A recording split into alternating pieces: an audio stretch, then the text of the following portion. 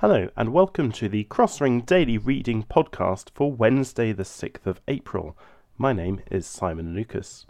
We're currently having a look at 1 Corinthians chapter 13, in which the Apostle Paul outlines some of the characteristics of love.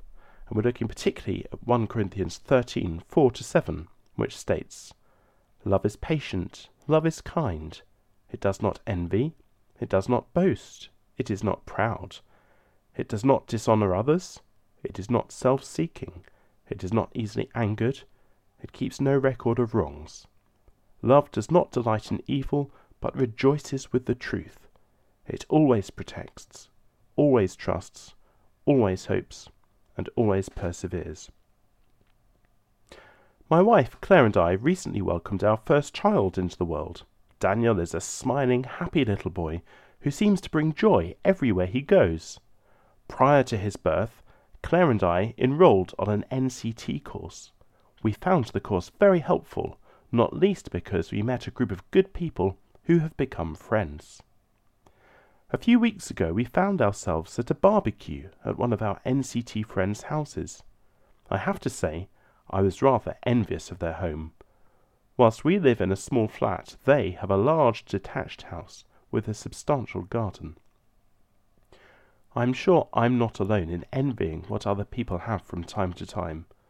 I'm sure that at some point you will have found yourself envying your friend's home, or their car, or their summer holiday. If we are to live by Jesus' teaching to love our neighbours as ourselves, however, we should aim to steer clear of envy. In chapter 13 of his first letter to the Corinthians, Paul tells us that love does not envy. If we find ourselves envying others, then we are lacking in love for them. Envy is like jealousy. It suggests that we are not happy with our own lives and the blessings that we have received from our Heavenly Father.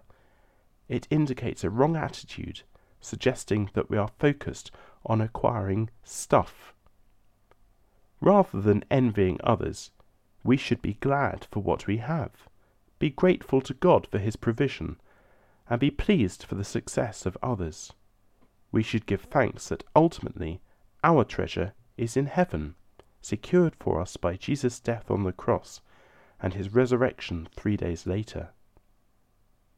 I pray today that our attitude towards all those we encounter will be one of love, and that any envy we feel towards others will be eradicated by the Holy Spirit.